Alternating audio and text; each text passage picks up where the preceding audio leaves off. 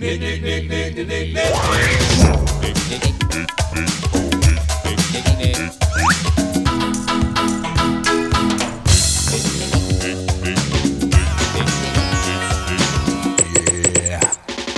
it.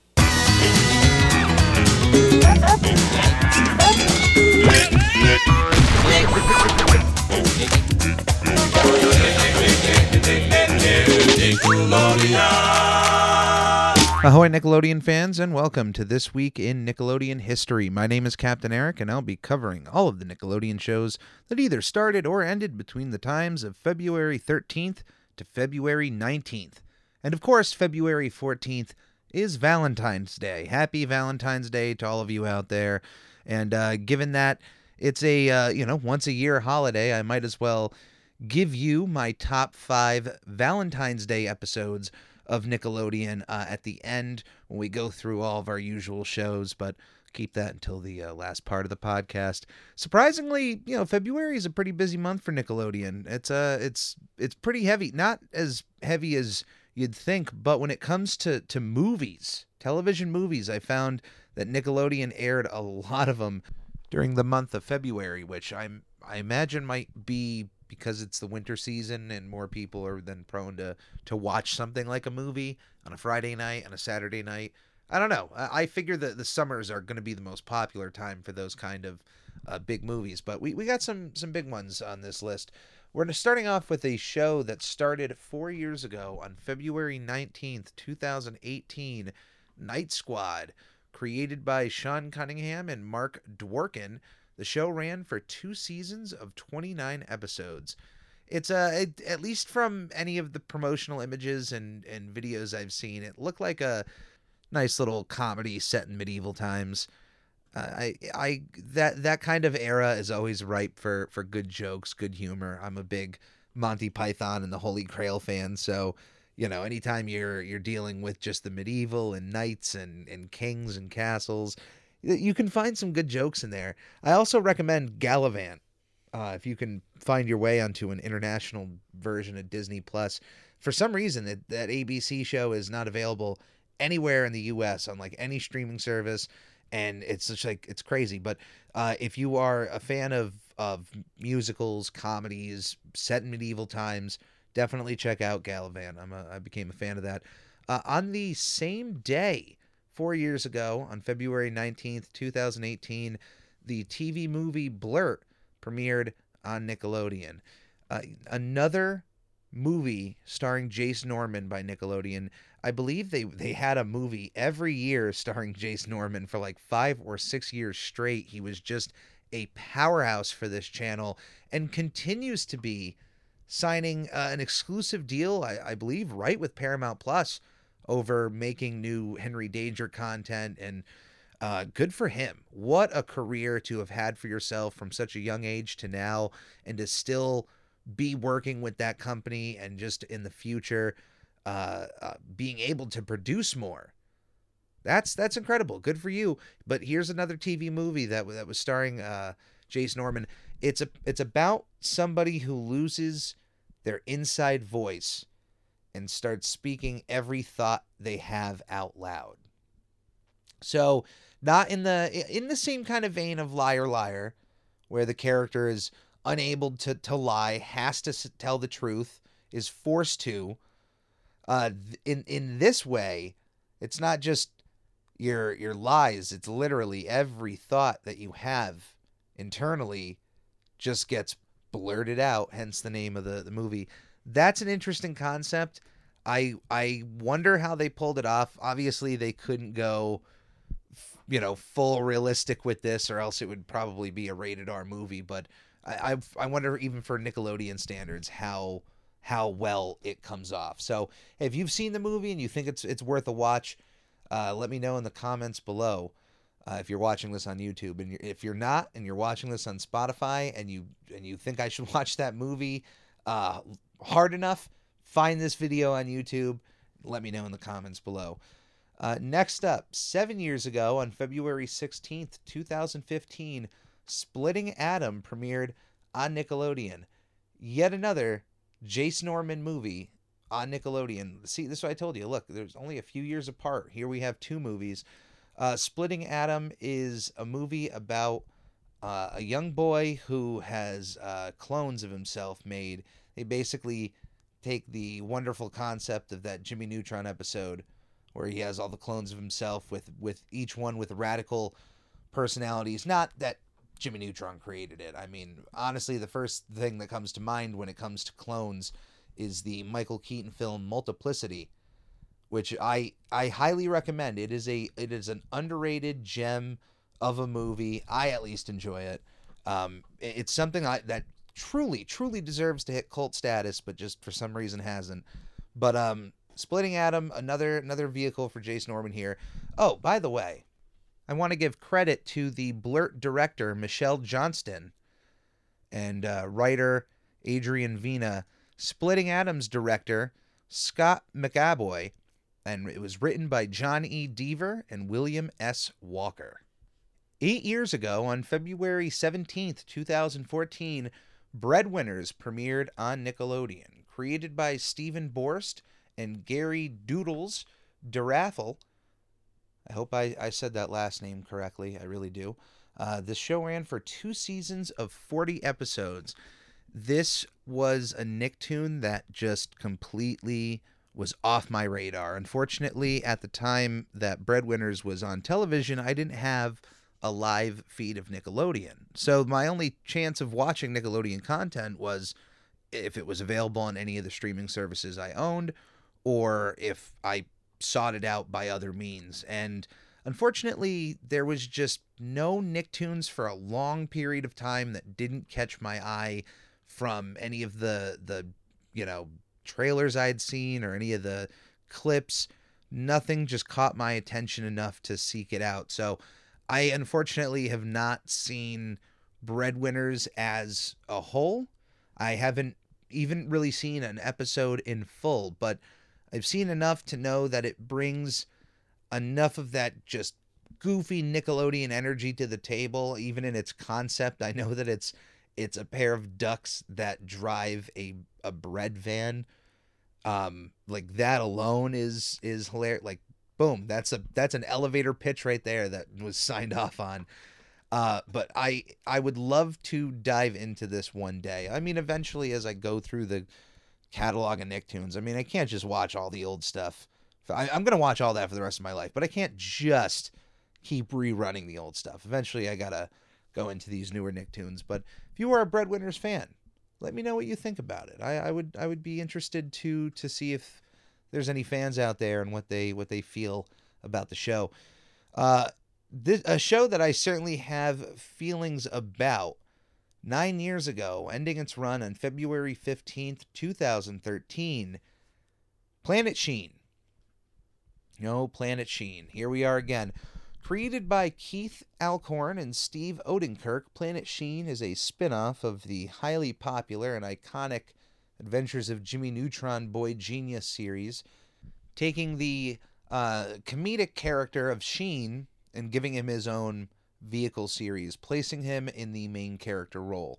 I don't know how many times this has to happen in Hollywood before Hollywood gets the memo. Taking the comedic character of any show or movie and spinning that one character off as the sole subject doesn't work. There's a reason why they work where you see them.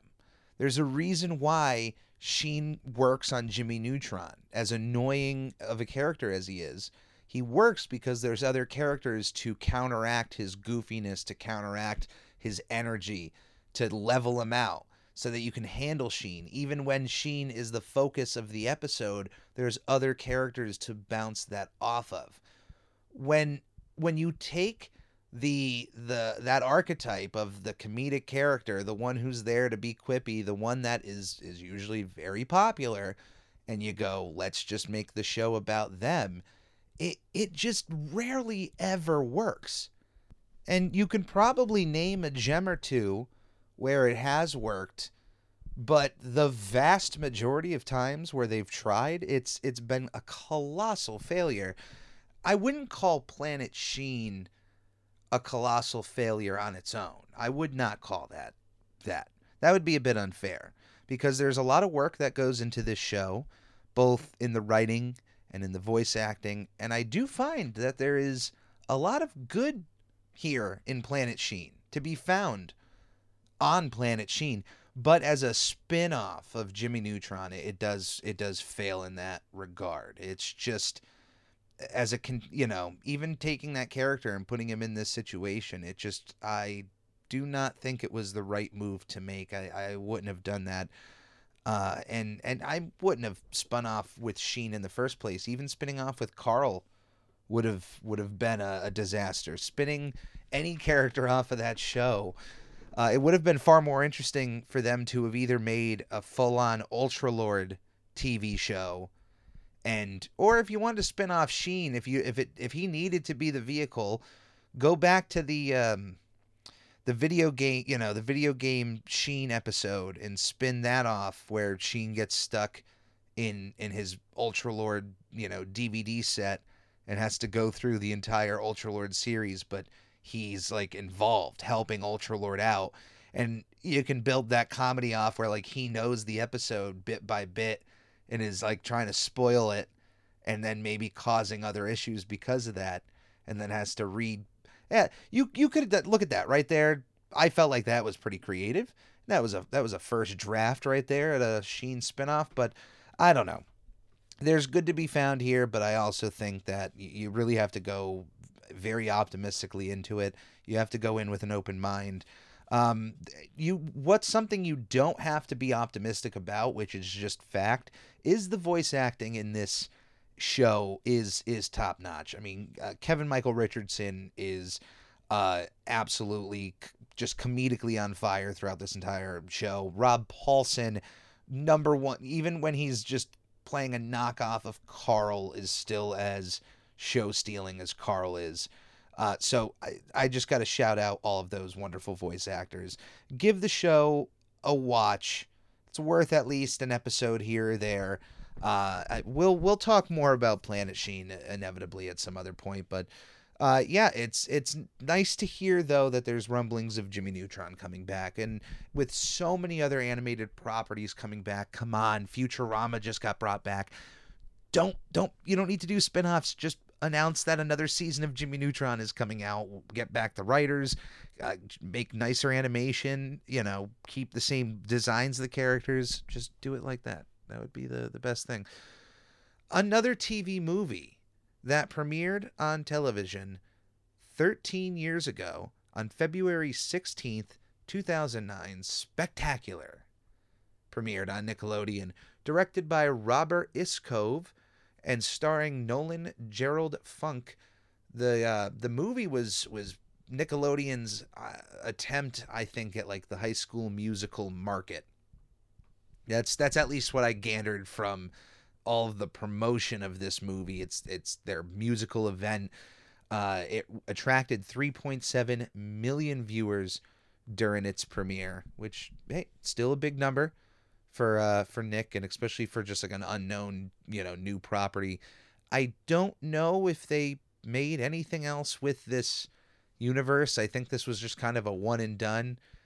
I imagine like 3.7 is still a lot of people. There was not a Spectacular 2 being thought about, or just this didn't hit well enough, or what they thought it should hit, or the DVD sales maybe weren't as high. I have no idea, but that was Spectacular. Once again, if you think it's worth watching, it's a TV movie. It's a one and done. I don't mind putting in that kind of time. If you think it's worth it, let me know what you think.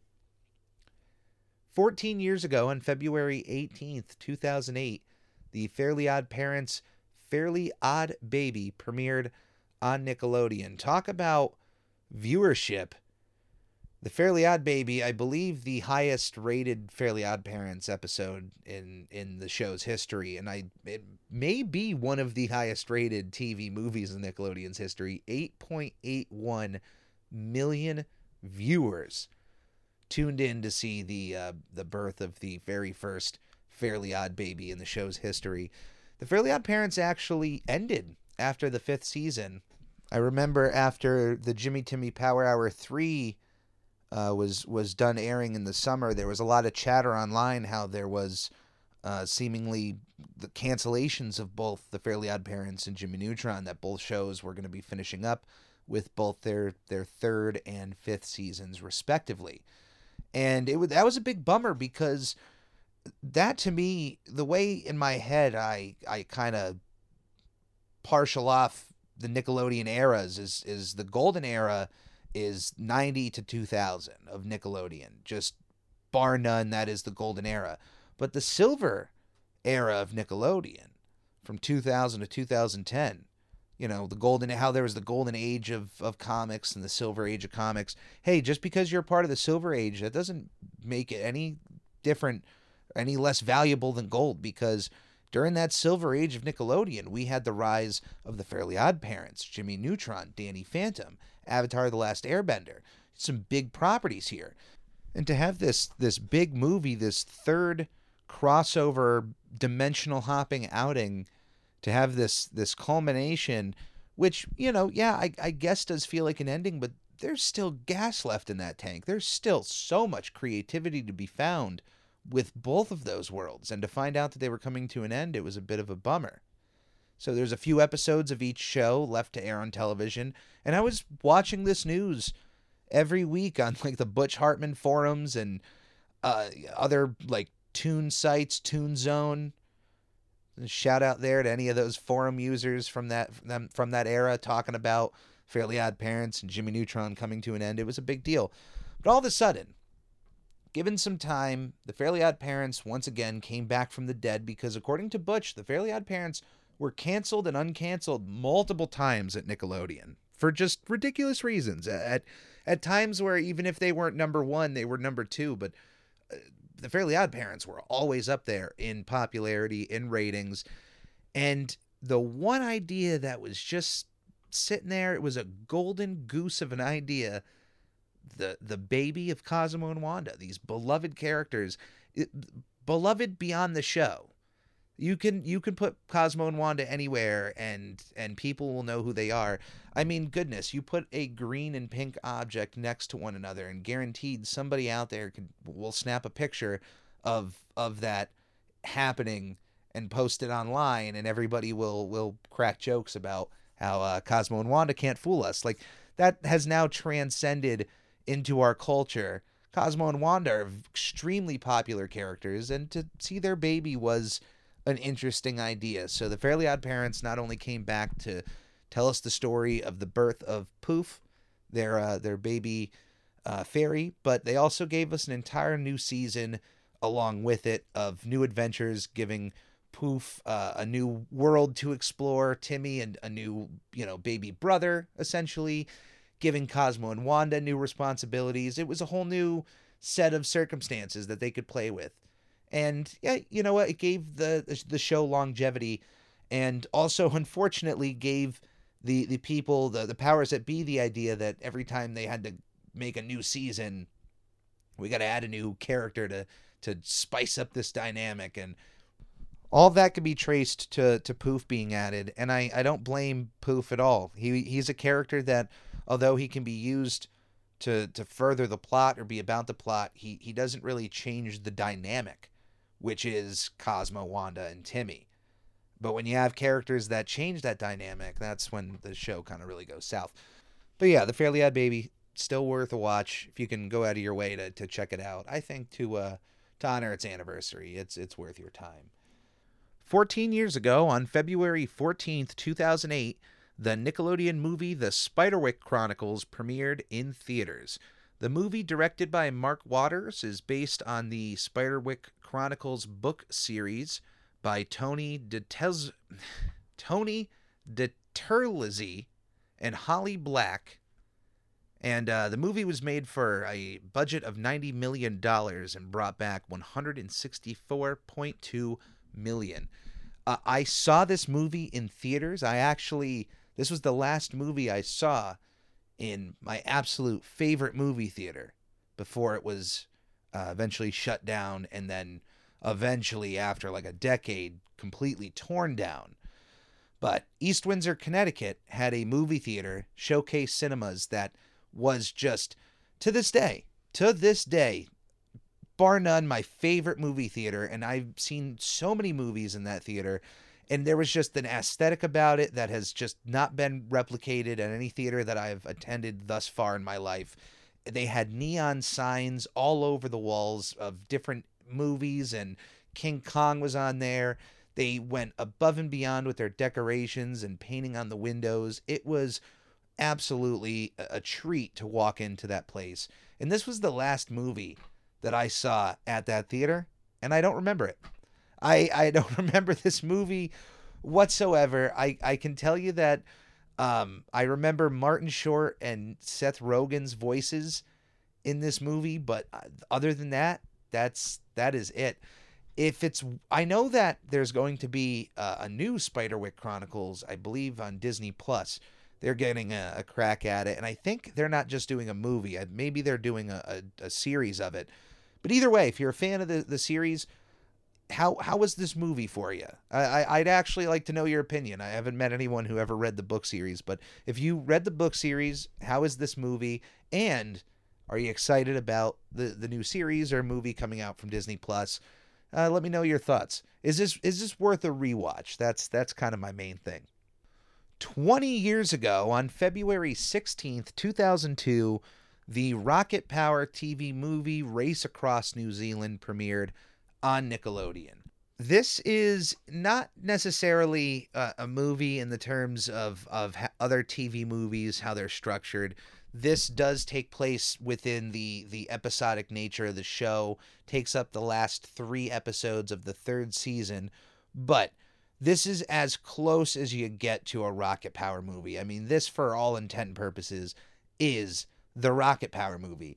Taking our cast of characters, and as you have heard from the title, taking them from their comfort zone of Ocean Shores, California, all the way to New Zealand, going into an extreme sports decathlon of sorts.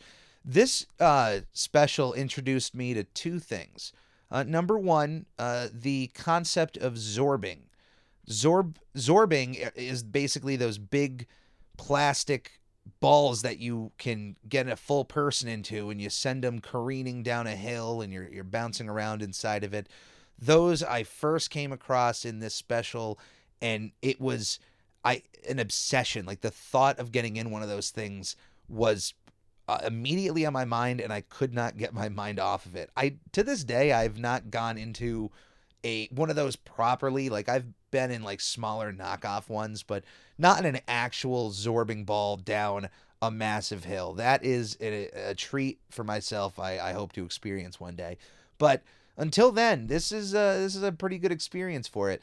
That was introduced to me in this special, but also the idea of Vegemite and Tito's obsession with trying Vegemite, and then his immediate disgust of Vegemite. For those that don't know what Vegemite is, it's mainly like New Zealand, Australian, a spread that is extremely popular around that part of the planet. Or, I mean, it's probably popular in other parts too, but it is an extremely salty kind of spread. It is one that is usually, meant for like toast or, other applications like that. But you want to put a very minimal amount on from what I've heard. And yeah, I've never actually gotten the opportunity to try Vegemite. I have seen it, but just because of all of the warnings and all of the rules with this, I don't know. I feel like I got to be there to try it authentically.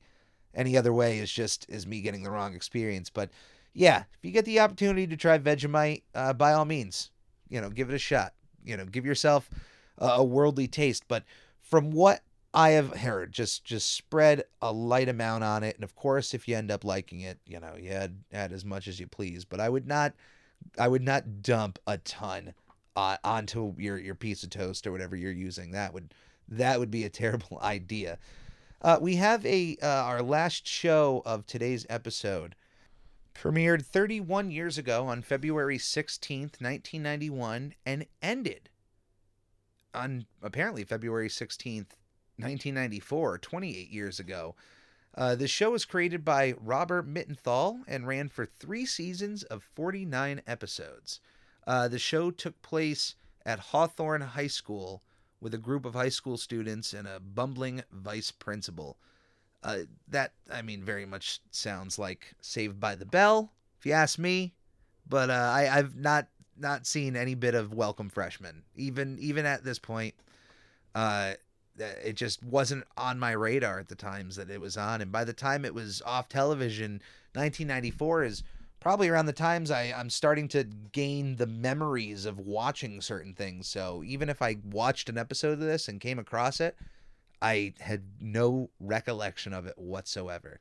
But that is This Week in Nickelodeon History. And as promised, I'm going to give you my top 5 Valentine's Day episodes from Nickelodeon's past. I went through a couple live action choices, but they were just not up to snuff with some of the choices I have here. But these are my personal top 5. This is just not in any like particular, reason other than if you asked me to pick the watch order of these episodes or any Valentine's Day episodes, these are the 5 I'd pick, and in the watch order of this. But number 5, Fairly Odd Parents, Love Struck. First airing on February 14th, 2003. Eventually in this episode, the Earth is pretty much, not the Earth, but at least the town of Dimsdale is split into both Himsdale and Hersdale, where both genders are split from each other. And the song that takes place on the men's side, It's Great to Be a Guy, is one of the best bops in Fairly Odd Parents history. Like, Guy Moon went all out on that one. Definitely give this one a watch. But it's an incredibly fun Valentine's Day special for the Fairly Odd Parents, and it's one I highly recommend. Number 4, not necessarily a Valentine's Day episode, but it is certainly an episode all about being in love and sending love through the mail. Rocko's Modern Life, SWAK. SWAK, which if you don't know what that acronym stands for, it means sealed with a kiss. Rocko falling in love with the male person. This episode first premiered on July 15th, 1996.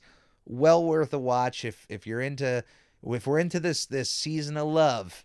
Doesn't get any better than this episode with Rocko and what was the Alicia, the male woman of O-Town, and eventually when Heifer becomes the mailman and completely wrecks things.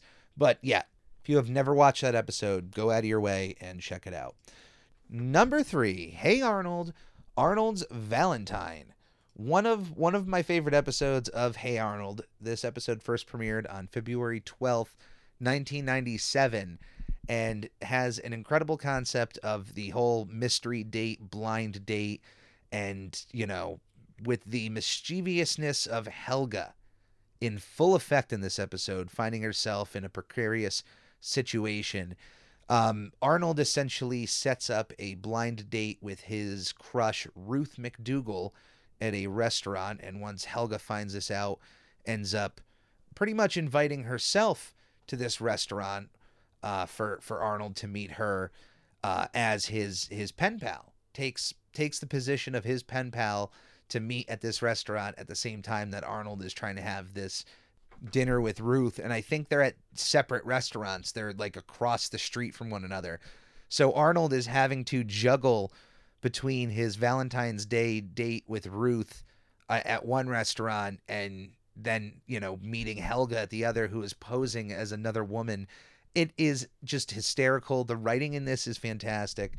Absolutely worth a watch if you have never seen it. And specifically the fact that it's a Valentine's Day special. If we're going to be picky about this, then that one is worth a watch. Number 2, SpongeBob SquarePants, Valentine's Day, first premiering on February 14th, 2000. Of course, I have covered this episode in the I'm Ready, a SpongePod Squarecast catalog.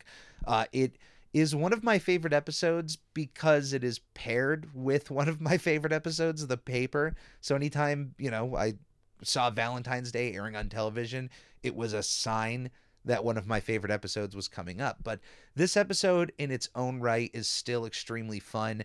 It's all about SpongeBob just trying to go above and beyond as a friend to show his best friend how much he loves him, and just things going awry. But certainly, if you're in a Valentine's Day mood and you're in the Nickelodeon mood, add it to your rotation.